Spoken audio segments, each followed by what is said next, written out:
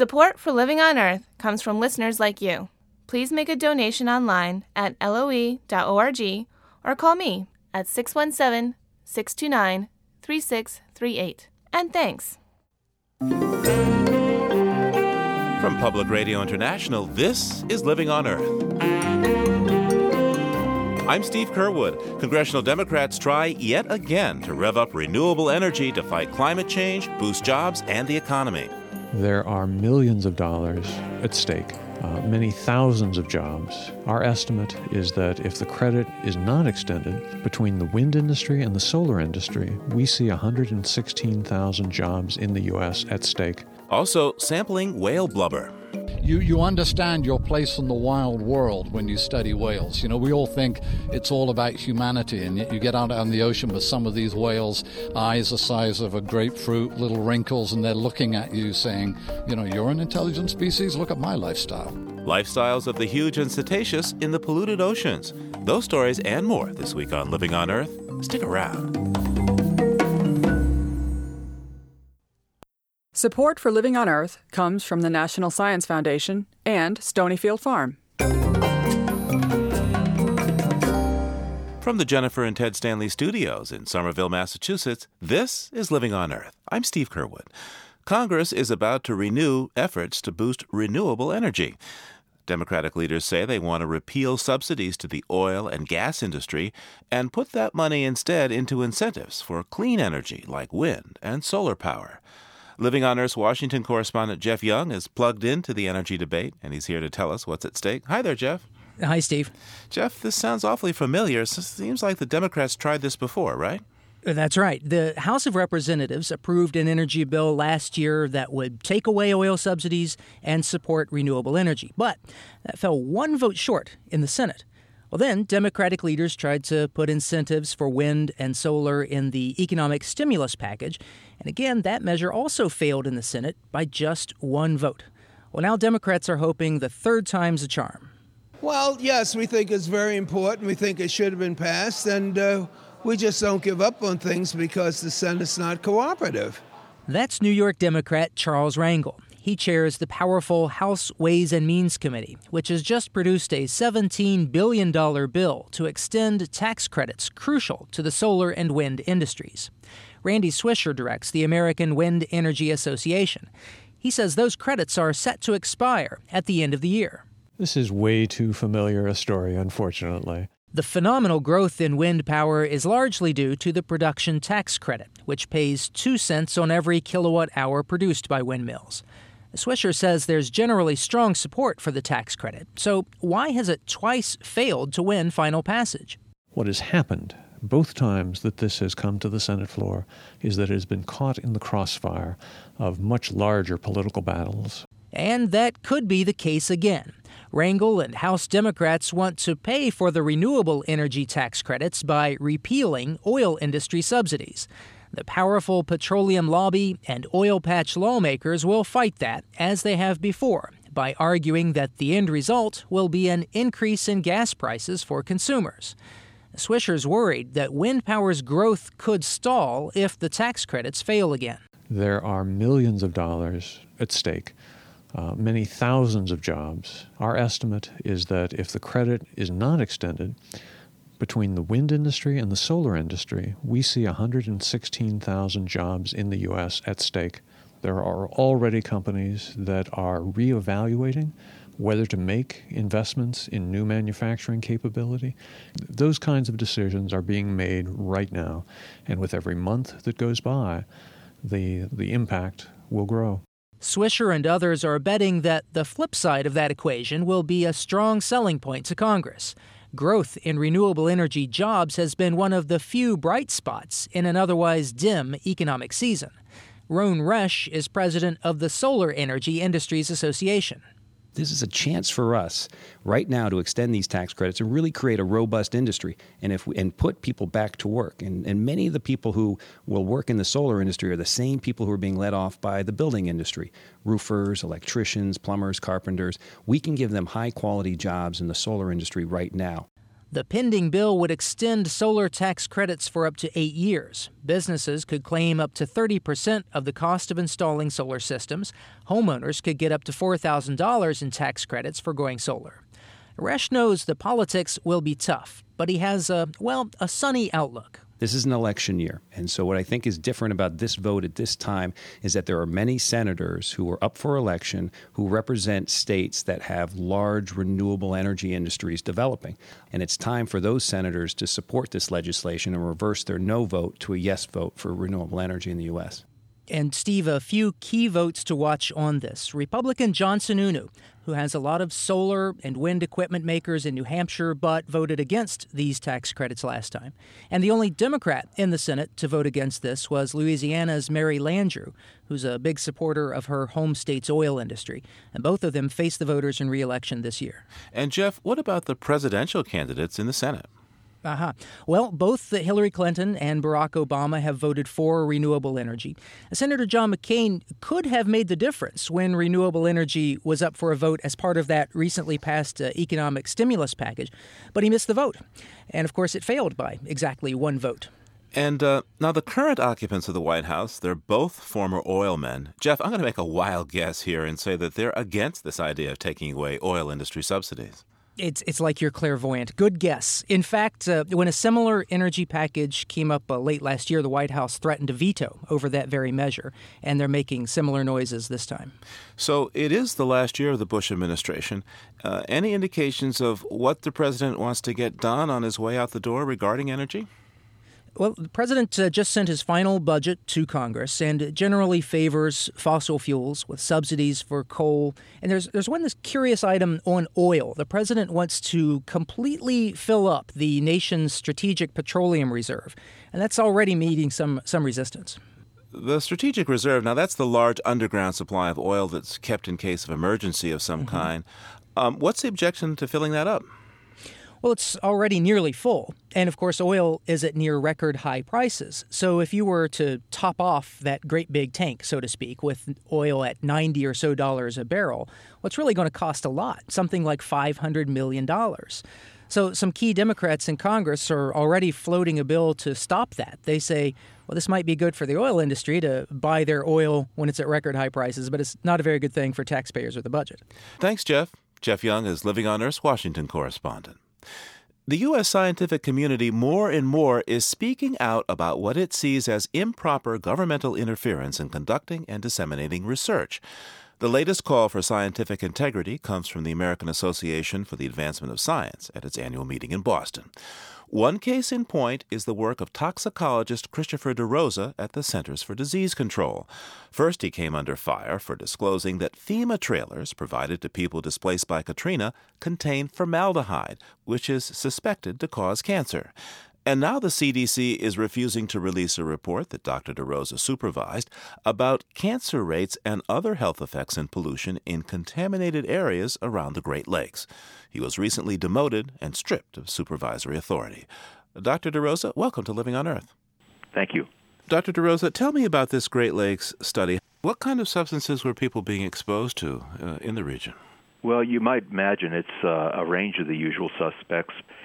Things like dioxin, mercury, alkyl lead, hexachlorobenzene, DDT, polycyclic aromatic hydrocarbons, polychlorinated biphenyls or PCBs, and the list would go on. Let me ask you about the health problems that you found in these 26 areas of concern. In particular, what did you see in terms of cancer and infant mortality, premature birth, that sort of thing? Well, we did see some elevated rates of breast cancer, for example. There were elevated rates in 17 out of 26 of the areas of concern. Colon cancer, there we see 16 areas of concern with elevated rates. And in the case of lung cancer, 12. There are also some perinatal effects that we observed. For example, low birth weights in 6 of the 21 counties.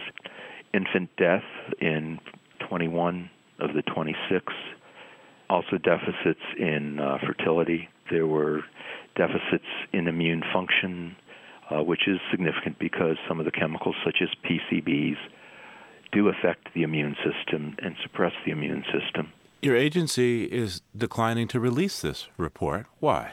The actual reasons for not doing so have not necessarily been shared with me formally, but I do know that among the terms that have been used are that it may be alarming and that it required further review. Dr. DeRosa, we called the CDC and reached a spokesperson there, Glenn Nowak, and asked him this very question as to why the report wasn't being released. And he had this to say about the quality of the report.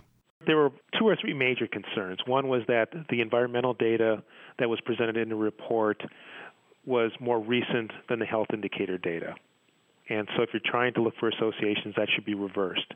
Another concern was that the health data that was presented in the report didn't map very well with respect to the areas of concern that were looked at on environmental issues. So the criticism of this by your own agency is that this report unfairly correlates areas having high levels of toxic substances and human health problems. But is that fair to say? Do, in fact, you try to make that correlation in this report? No, not at all. In fact, repeatedly, it's stated that that is not the intended purpose of the report. It's simply to give communities ready access to the most recently available information that they've already paid for as taxpayers. You know, on the one hand, we have this report that you work so hard on that the government does not want to release. On the other hand, we have a report that you put together about the effects of formaldehyde coming out of the furnishings inside the FEMA trailers that caused so much consternation when this material got out into the public. And we see your demotion inside the department. It sure looks political to me. Well, you know, the word political to me is, I think it's in Webster, it refers to as the wise use of power. You know, the point being that I was responsible for oversight of a division of 60 to 70 highly trained technical individuals that I've been working with since arriving here at the agency, and I now have no such responsibility. You supervise yourself and the space between your desk and the wastebasket? Well, it really extends over to the door. No, I'm just being facetious. I do not have any supervisory responsibilities. How do you feel about the government suppressing this report that could be used for neighborhoods, communities, to take steps to protect the health of their citizens? The only thing I could share with you there, Steve, is that what I have stated, perhaps to my own detriment, is that I am concerned that there's important health information that is not being shared with the public, and that this may have implications for their health. Dr. Christopher DeRosa is the Assistant Director for Toxicology and Risk Analysis at the Agency for Toxic Substances and Disease Registry at the Centers for Disease Control. Thank you so much, sir. My pleasure. The CDC says Dr. DeRosa's study is still under review. For more information and to see parts of an unofficial draft of the report obtained by the Center for Public Integrity, go to our website, loe.org.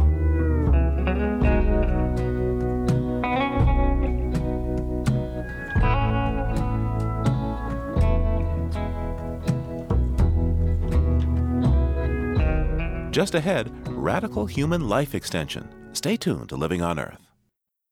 It's Living on Earth. I'm Steve Kerwood.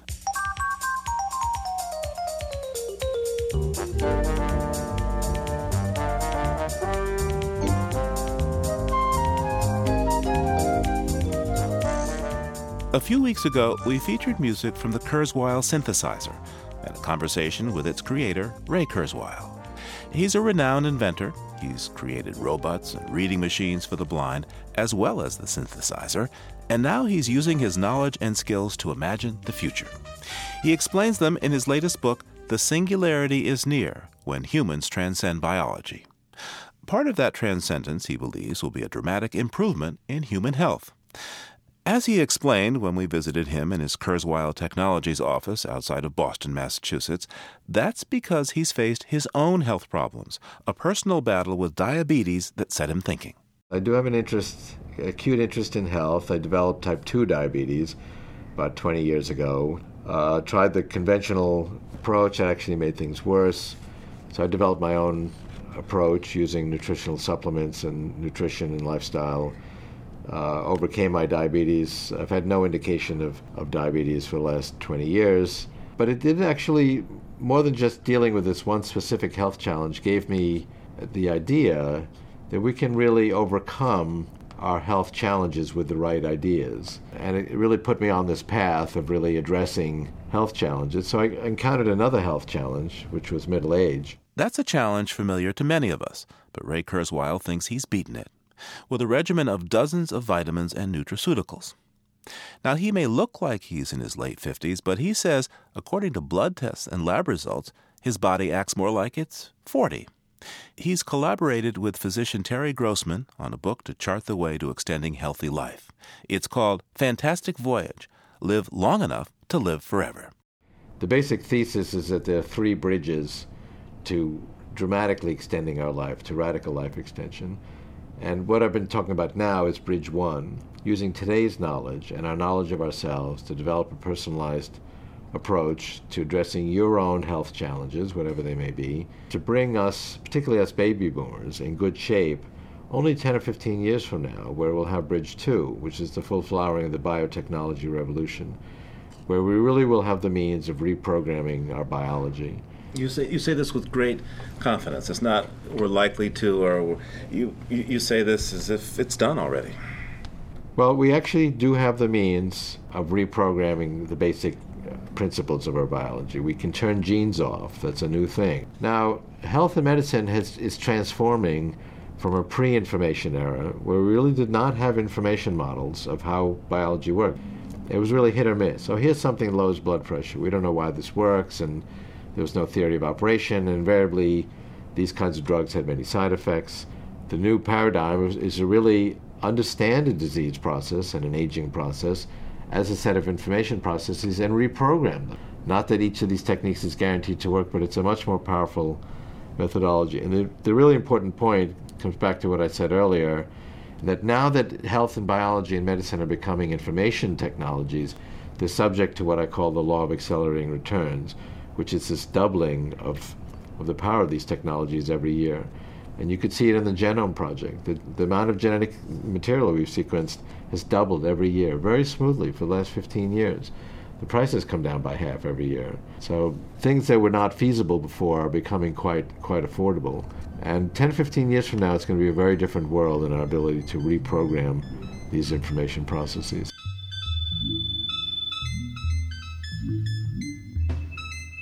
So, information and understanding about how the body functions and the ability to manipulate these processes. Ray Kurzweil says that's the second bridge, the key to better health in the medium term. Next comes bridge three. Bridge three is nanotechnology, the quintessential application.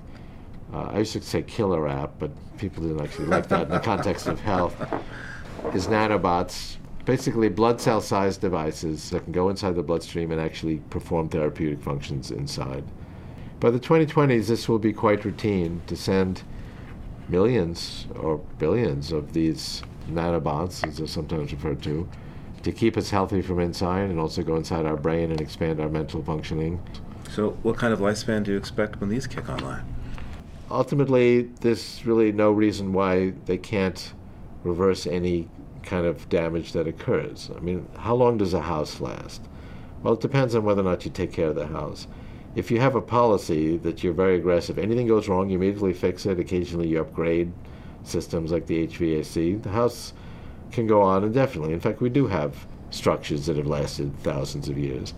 Now, why doesn't that apply to the house we live in, our bodies? Well, one difference is we understand how a house works.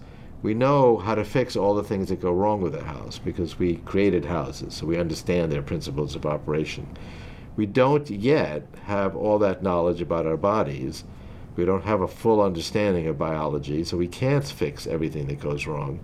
But that's my thesis, that within about 20 years, we will have fully reverse-engineered biology, and we will have the means, through biotechnology and nanotechnology, to fix anything that goes wrong, ultimately at the cellular level and at the molecular level, with nanobots going inside our body and fixing each cell if something goes wrong. And that really would enable us to live indefinitely.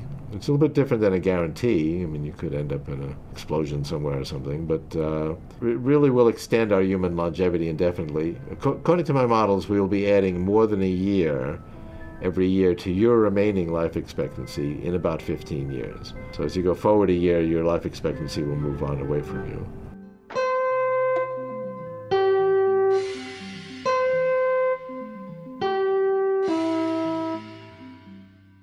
And part of making life longer, just as you replace broken or worn-out parts of a house, is replacing and upgrading biological components in our bodies.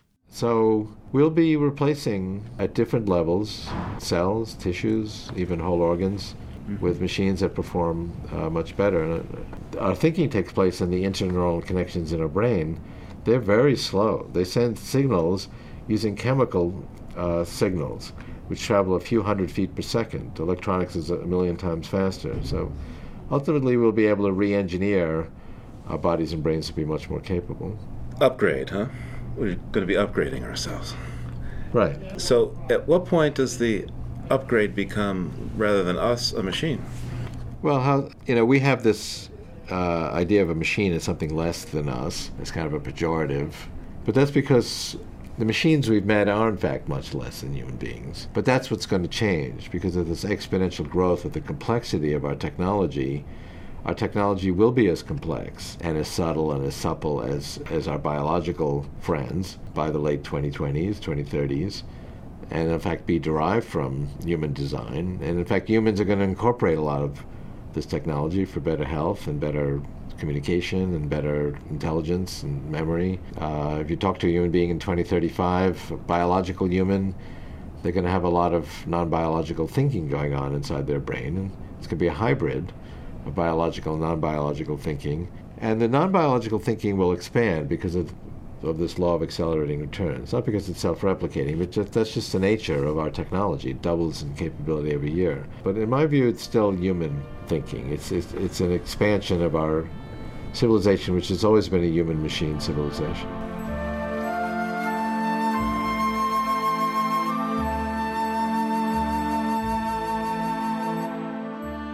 That was the second of a two-part conversation we had with Ray Kurzweil, the man.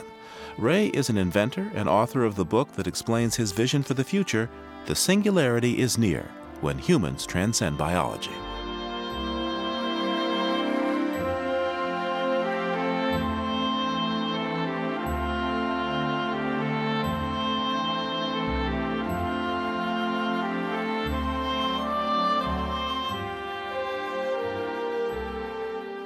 Whether or not nanobots in our veins are the future, at the moment, chronic diseases in the U.S. are typically treated with pharmaceutical drugs.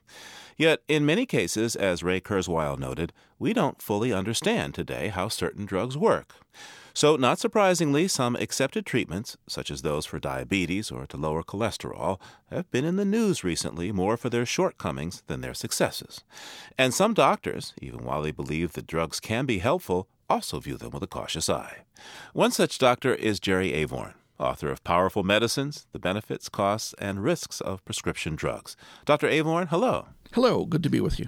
Now, some of these latest studies, for instance, those about the cholesterol-lowering drugs or diabetes management, leave patients, flummoxed. I mean, where is there a bottom line to know what we know about drugs and their usefulness and their side effects? Well, the bottom line really is that our way of testing drugs is really pretty limited in that if you're a drug company, you can show that your drug makes a lab test look better after a brief period of time in comparison to what a sugar pill does, then you can get the drug approved in many instances. And we certainly have seen that with cholesterol drugs and diabetes drugs. And the problem with that way that the FDA evaluates drugs is that what most patients and most doctors want to know is not, is it better than placebo over a couple of month period on a lab test, but will it make me healthier? Will it prevent a heart attack or a stroke or kidney failure? And amazingly enough, the federal government does not actually require that be demonstrated for an awful lot of drugs that are now on the market, which is why we get these surprise headlines that we've seen. Wait a second. our Food and Drug Administration does not require that drug companies demonstrate that this stuff won't make us sick in some fashion? That's exactly right, Steve. What the drug company who wants to sell the drugs have to convince the FDA is that it will make, let's say, your cholesterol level look better if you take it for a couple of months compared to taking a dummy pill. And at the moment, unfortunately, that is the standard that the FDA applies for approving drugs, and it does not make the companies go beyond that and say, yeah, but will it prevent heart attacks? Now, to what extent are we being told the truth about the research around these drugs by the pharmaceuticals? When they do these studies, which you say aren't at a very high standard, how often are we told when things don't come out well? Well, that's yet a second problem. So we've got this first problem of really pretty lax standards for approval, and then we've got the other issue of do we even know about the results when they don't meet that low standard? And the poster child for that problem was the Vytorin story of several weeks ago, in which it turned out that the companies that were doing the testing of their drugs did not find that even the standards of making your arteries look healthier was being met, and somehow it took nearly 2 years for that result to make its way into the public consciousness because the companies were sitting on the data. So even with low standards, we often don't even get those results in a timely manner. Jerry, how did we get here? I mean, it's been a conventional wisdom that, hey, you got a cholesterol problem, you should take these statins. How is it that these, what we thought were tried and true remedies, don't appear to be so? Well, interestingly, we've evolved into a system of drug evaluation that is very heavily influenced by the industry that makes the drugs, just as we have an energy policy that's heavily influenced by the petroleum industry and environmental and finance and other policies that are heavily influenced by those industries and not by what Joe Citizen would expect the government is doing. We just need to have more of the voice of the patient and the voice of the doctor at the table when we're considering how the FDA is ruling on these drugs, and not primarily the voice of the manufacturers. You know, I'm mindful of that famous Walt Kelly cartoon where Pogo says we've met the enemy and it is us. To what extent do our demands as consumers, our impatience as patients to get a pill to fix something, to what extent does that influence this practice as opposed to maybe other things we should do? Maybe, eat healthier food? Right. Certainly patients play a role here, as do we physicians, in terms of perhaps being more readily persuaded to prescribe things that are advertised, as our patients are persuaded to demand things that are advertised. I think greater skepticalness, not paranoia, but skepticalness on the part of patients about what they see in advertising, or even, frankly, in news articles, would be a very helpful antidote to some of this problem. And to realize that at the end of the day, how we live has an awful lot to do with our health, at least as much as what pills we take, especially for generally healthy people who are just trying to ward off illness. Jerry Aborn teaches at Harvard Medical School, and he's the author of Powerful Medicines, The Benefits, Risks, and Costs of Prescription Drugs. Thank you so much, Doctor. Thank you, Steve.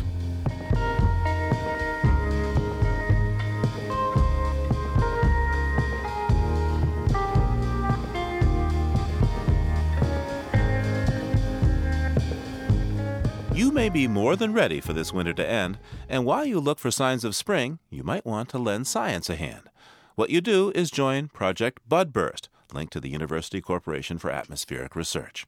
Their website will allow you to log on and document the emergence of flowers and foliage to track climate change. Among the creators of the website is Dr. Kay Havens, Director of Plant Science and Conservation at the Chicago Botanic Garden. She joins us now from her office in Glencoe, Illinois. Welcome to Living on Earth, Dr. Havens. Thank you very much. So what can blooming flowers tell us about climate change? Well, plants can serve as quite sensitive climate sensors. Many plant species respond to temperature by the time they leaf out or the time they flower during the year. And so by looking at bloom time and leaf time, that gives us a good indication of whether or not the temperature is changing in an area. So what prompted you to come up with this website, Project BudBurst, where just about anyone can log in and document when the flowers bloom in their yard or anywhere they care to look, I gather? Well, Project BudBurst is a collaborative effort between the Chicago Botanic Garden, the University Corporation for Atmospheric Research in Colorado, and the University of Montana. We're all members of something called the National Phenology Network. Phenology is the study of the timing of natural events. So things like when do plants bloom, when do birds migrate? And we came up with the idea of Project BudBurst. And Project BudBurst engages the public, anyone from kids up to senior citizens, to look at when plants are flowering in their yard or their natural area and report that on a website. And an opportunity to become a phenologist, right? That's correct. So how does this website work? I mean, how could one of our listeners get involved in this? You can sign in and become a BudBurst member and record your location. And after that, you can look at species guides, decide which species you want to monitor, watch them in your own yard, and then log in and tell us the day that they first come into bloom, or you see the first leaf, or you see the first fruit. So how will this data collected by citizens and then from them, how is this going to be used in the larger study of climate change? Well, we at the Garden and a number of other scientists are modeling how plants will respond to climate change. So we want to know what climate envelopes do plant species survive in. As the climate changes, where might they need to migrate to? And so getting data on bloom time is very valuable to use in these modeling efforts. Now, to what extent do you have schools involved in this? We have a lot of school groups who participate, and in our pilot year, we had over 900 observations submitted, and of those, nearly two-thirds were done by children under 12. So this is not just citizen science, this is kid science. This is kid science, and we're thrilled to be, really engaging kids in collecting data that is important and useful. Now, I imagine you're too busy at this Chicago Botanic Garden to have your own garden. I have a small garden. So what's your favorite flower or vegetable, for that matter, that you grow in your garden, and how has its blooming pattern changed over the years? Oh, gosh, that's a tough one. I did submit data on dogtooth violet and bluebells last year out of my own garden, two of my favorite little native spring wildflowers. And I have noticed over the years the springs are coming earlier and getting warmer, and those plants are blooming earlier. Dr. Kay Havens is the Director of Plant Science and Conservation at the Chicago Botanic Garden, which helps run the website Project BudBurst. Thank you so much, Dr. Havens. Thank you, and enjoy spring. I will, a little bit sooner than I would have last year. Yeah. And you can find a link to Project BudBurst through the Living on Earth website, www.loe.org.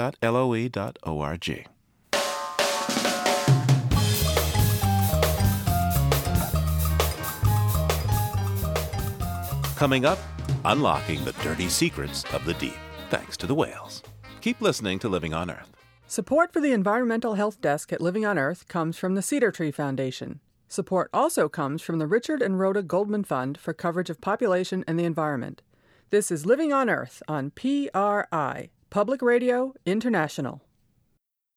It's Living on Earth. I'm Steve Kerwood. Gloucester Harbor, north of Boston, is perhaps best known as a fishing port. It's also where the 93-foot ketch Odyssey is docked. The Odyssey is a unique research vessel. It's designed to study the behavior and biology of the world's largest and longest-lived mammals, whales. For 5.5 years, the Odyssey sailed the seas on a journey to gather baseline data of synthetic contaminants throughout the world's oceans. Now the sailing ship is back in port, and Living on Earth's Bruce Gellerman went aboard to find out what researchers have learned so far. All right. I'll bring her in when you're ready. All right. It was a cold, blustery day, but the seas were calm as I stepped on the deck of the research vessel Odyssey. Captain Ian Kerr lent a hand. How are you, Captain? Doing good. You? Fine, thank you. Good, not the best of days. Oh, it's a bit nippy. A wee bit nippy. Ian Kerr was born in Scotland and is CEO of the Ocean Alliance. The Odyssey is owned and operated by the nonprofit, which was founded by Dr. Roger Payne. Hello, Dr. Payne. How are you? Very well. Roger is my name, by the way.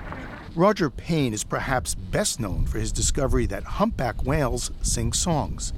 10.5 million copies of the recording were distributed by National Geographic magazine. It's still the largest single pressing in the history of the music industry. Roger Payne and Ian Kerr are shipmates from way back. In 1979, Roger said in a National Geographic article that pollution would replace the harpoon as the next great threat to whales and ultimately humanity. And I met Roger in about 1982, and Roger said, I want to sail a boat around the world and collect baseline data on pollution. And that's 28 years ago, Roger was talking about pollution. I feel that this effort to figure out how badly polluted the oceans of the world are is, in fact, the most important thing that I've ever been involved with scientifically. Why did you get interested in whales? Well, I started working on sounds of bats, then went to owls, then went to moths, which are all animals for which acoustics are really very important. And then I began to think, well, I'm just entertaining myself. I'm not doing anything that responds to the problems I could see that were taking the world down the drain, basically. And then I thought, well, if the only thing you know about is the acoustics of animals, what could you do that would matter? And then I thought, whales. That would be it, because I knew enough to know that they had very important acoustic lives. But I had never seen a whale. I didn't know anything about them. And the moment I had that idea, I realized, okay, I'll spend the rest of my life doing that.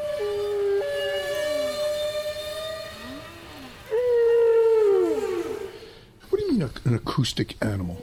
Well, I think Roger should talk more to this, but we live in a world of sight. You know, we look around us. Whales live in a world of sound.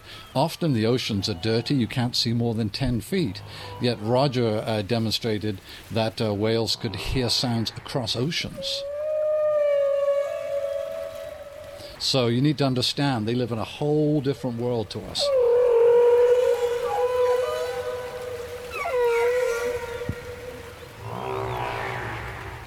But one of the key components of this boat, and it goes back to Roger's history with the bioacoustics of whales, is we have an acoustic array, a 1,000-foot cable that goes behind the boat. It's about 100 feet down, and as we're underway, there's a screen here in front of the helm. You can actually see images of sounds that are being made in the background, and that enables us to track whales 24 hours a day. And it's really changed the way that we interact with whales and track whales.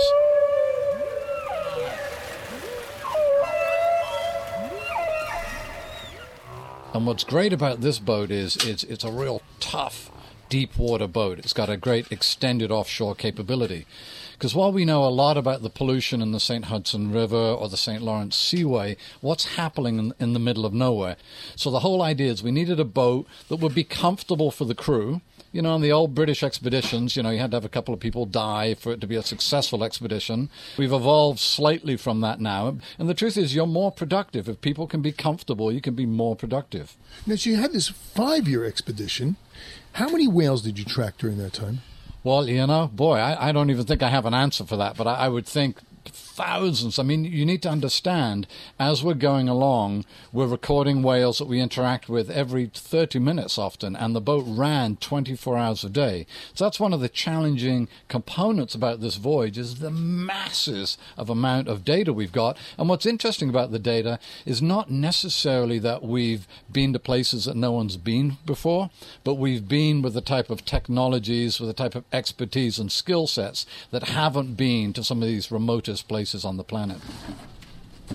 Amid all that high-tech gear aboard the Odyssey is a device right out of the Middle Ages, a crossbow. To get the physical sample from the whale, we like to do a little biopsy. So here we just have a quite a simple crossbow. It only costs us like $100, okay? But it does fire a very expensive dart that's actually made in Finland. And it's got a little rubber head on it, and when it hits the whale, it bounces and pulls out a very small biopsy, about the size of an eraser head on a pencil. How does it physically work? You pull this Well, back? we cock the string back, slide the arrow in, so you have to find a patch of skin. There's a nice adult sperm whale that is bringing its toxic load down from Antarctica. And you take the biopsy and the arrow bounces off, and then the boat motors up and there's a person on the bow that scoops the arrow out of the water. Does it hurt the whale? Well, I don't think so. The skin of these whales is really tough. I mean, these animals are going down to a mile deep. They have really tough skin. I mean, I think one of these arrows, occasionally we fire them and they bounce off. It's incredible. Had it hit you or I, it would have been stuck in 3 inches, Do you want me to show you? No. Thank you, no. Okay, so let's head up onto the bow now, and I'll show you where we stand when we're underway and where the biopsy person works from. Give you a better perspective. You can see these doors are very seaworthy, very heavy. So we're standing up on the bow now, and there's a pole that sticks out from here 35 feet that we call the whale boom.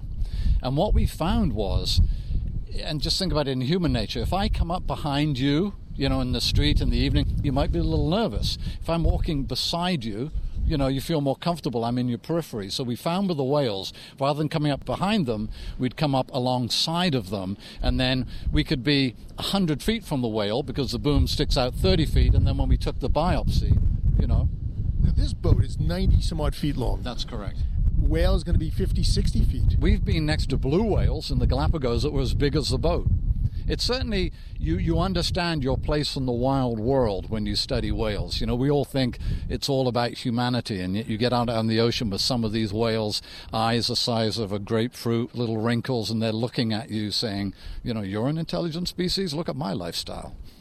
So I got to ask you, yeah, when somebody's way up on top, do they say, and they see a whale, do they say, "Thar she blows"? They tend to do. You do get caught up in the mystique of the moment. The other favorite one is, of course, land ahoy.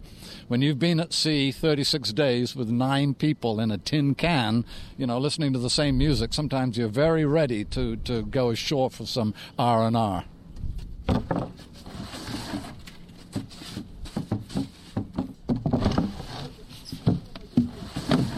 So on the wall here, we just have the general screen to show people that when we collect a biopsy, we cut it up in from 5 to 7 different parts. So here was our sort of workstation. Obviously, we're at dock right now, so we don't have all the scientific tools lying out. This is your laboratory. Well, it is our laboratory. We're building a larger laboratory back aft on the boat, but as soon as you get the samples, you want to process them as quickly as you can. So if you think about it, the ocean is, 7 feet from where we are right now. So we collect the biopsy, and within seconds sometimes, worst case minutes, we're processing the samples. And Roger will talk to you more about what we do with each of those components. We've looked at a bunch of samples, but we haven't looked at all the samples. That remains to be done if we can ever raise the funds necessary to do that. But what we can say is that these animals are polluted beyond your wildest dreams. They are appallingly polluted. Polluted with what? All sorts of things, including synthetic molecules that human beings make of a huge variety, hundreds of different things. The ocean is downhill of everything on Earth, and the result is that everything flows into the ocean from higher ground, and that means it's the ultimate cesspool, basically, of the world. Industry has always said the solution to pollution is dilution, and it's absolutely true. If you take some poison and drop it somehow into the ocean, or it eventually gets there in streams, it gets diluted down to such low concentrations that, in fact, it is harmless. But then a totally insidious thing happens, and that is it dissolves into the oil droplets that are part of they are the base of the food chain. And so anything we produce that animals can't handle, they then can't get rid of, and the result is they have to store it, and they pass it up food chains. We should talk about it too, and maybe if I start this, Roger, and if I do it badly, you'll take over, but we collect this biopsy and we cut it up into pieces. And we get the skin for the genetics, for is it Ian, is it Roger? Okay, you've then got the blubber, which has got fatty acids in it, which tell us where does it feed on the food chain. You've then got the stable isotopes, which tell us roughly where it actually picked up the food that it's got.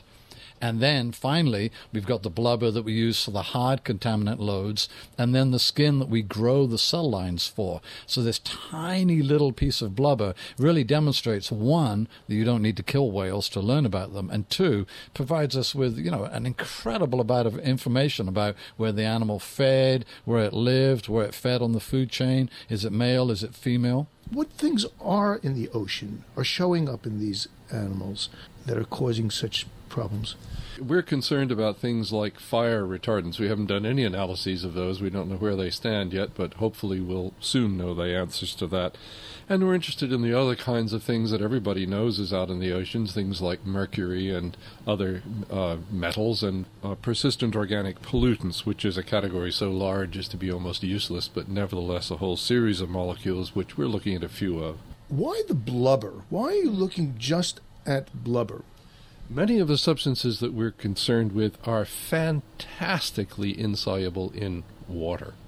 They are highly soluble in fats. So what happens is that they end up in the ocean water anywhere in parts per trillion or parts per quadrillion, so hugely diluted.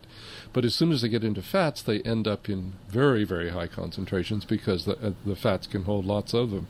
The trouble is the animals don't have any way of dealing with them, so they store them, and then they get passed on when that animal gets eaten by some other animal. So here on your plate is a pound of swordfish. It took 1 million pounds of diatoms to create that 1 pound, not the whole fish, just that 1 pound. 1 million pounds is 500 tons. So it took 50 10-ton truckloads of diatoms to make that 1 pound of swordfish. So you take all those trucks and you park them along in a row. It's about 10 blocks long. And to the end of that row, you attach your liver. And with it, you detoxify that entire line of trucks. And that's what you do when you eat a pound of swordfish. And then maybe tomorrow you have another pound. I adore swordfish. I would do anything to have a piece of swordfish except eat it. I think to add to Roger's comment, and Roger talked about the generation effect. Each generation of humanity is built upon the toxic debt of the previous. And I think that's really a question we need to ask ourselves sort of as mammals, What is a legacy we want to leave our children? And I think it's really sad that the legacy we're currently leaving is a polluted ocean and a polluted body. And an animal like whales, this is going to get worse and worse and worse from generation to generation because these substances last so long, so much longer than the lifetimes of these animals. And the result is, I assume, extinction. What happens now? Where do you go from here?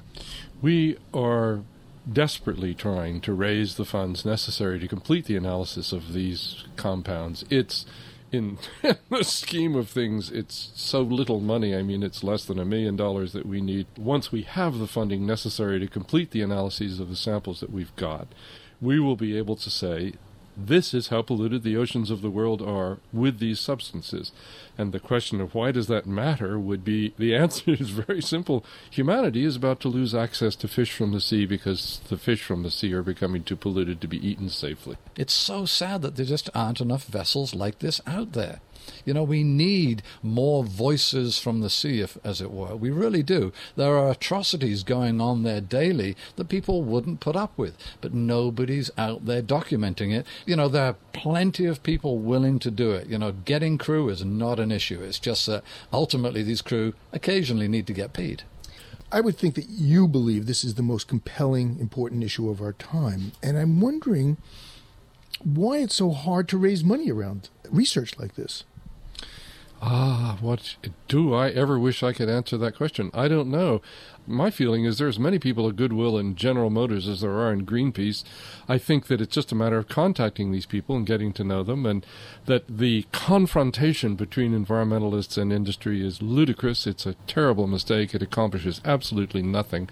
So one of the things that we have tried to do in the past is to work with these people, and when you do, you discover, oh my gosh, they're fabulously talented and they can do wonderful things, and they just need to know, okay, where's the problem, and then they can help fix it. So this is not a us against them problem. Oh, absolutely not, no. And those who make it an us against them problem ensure that it is an insolvable problem.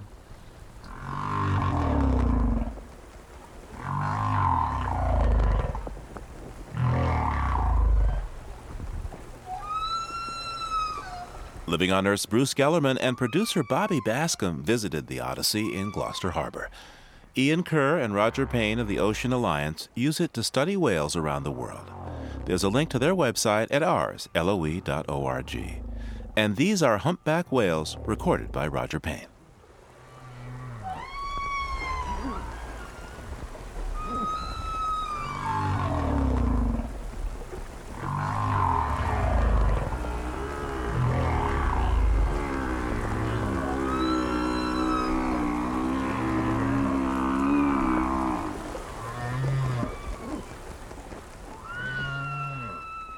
On the next Living on Earth, laughing their way across the desert. We sing songs together. You wouldn't want to hear us. It's just as well we go out there to sing because no one would want us to sing. We're just awful.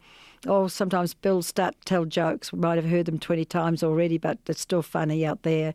And then sometimes we see the funny side of what we're doing and laugh at ourselves.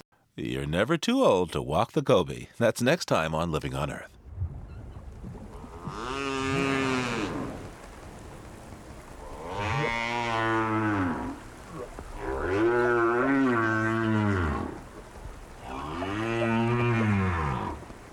We leave you this week in the company of right whales, snoring, recorded by Roger Payne.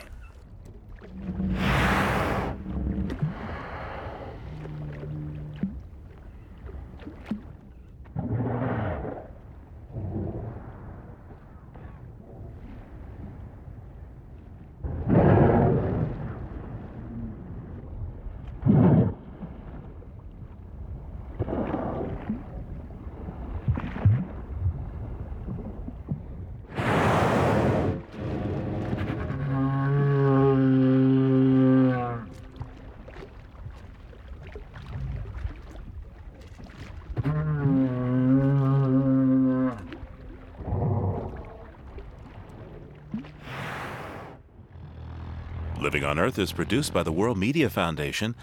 Our crew includes Ashley Ahern, Bobby Bascom, Eileen Belinsky, Bruce Gellerman, Ingrid Lobet, Helen Palmer, Emily Taylor, and Jeff Young, with help from Jennifer Basler, Sarah Calkins, and Mitra Taj. Our interns are Annie Gia and Margaret Rosano. Jeff Turton is our technical director. Allison Learish-Dean composed our themes. You can find us anytime at LOE.org. I'm Steve Curwood. Thanks for listening. Funding for Living on Earth comes from the National Science Foundation, supporting coverage of emerging science, and Stonyfield Farm, organic yogurt and smoothies. Stonyfield pays its farmers not to use artificial growth hormones on their cows. Details at stonyfield.com. Support also comes from you, our listeners, the Ford Foundation, the Town Creek Foundation, the Oak Foundation, supporting coverage of climate change and marine issues, and Pax World Mutual Funds, socially and environmentally sustainable investing. Pax World, for tomorrow. On the web at paxworld.com. PRI, Public Radio International.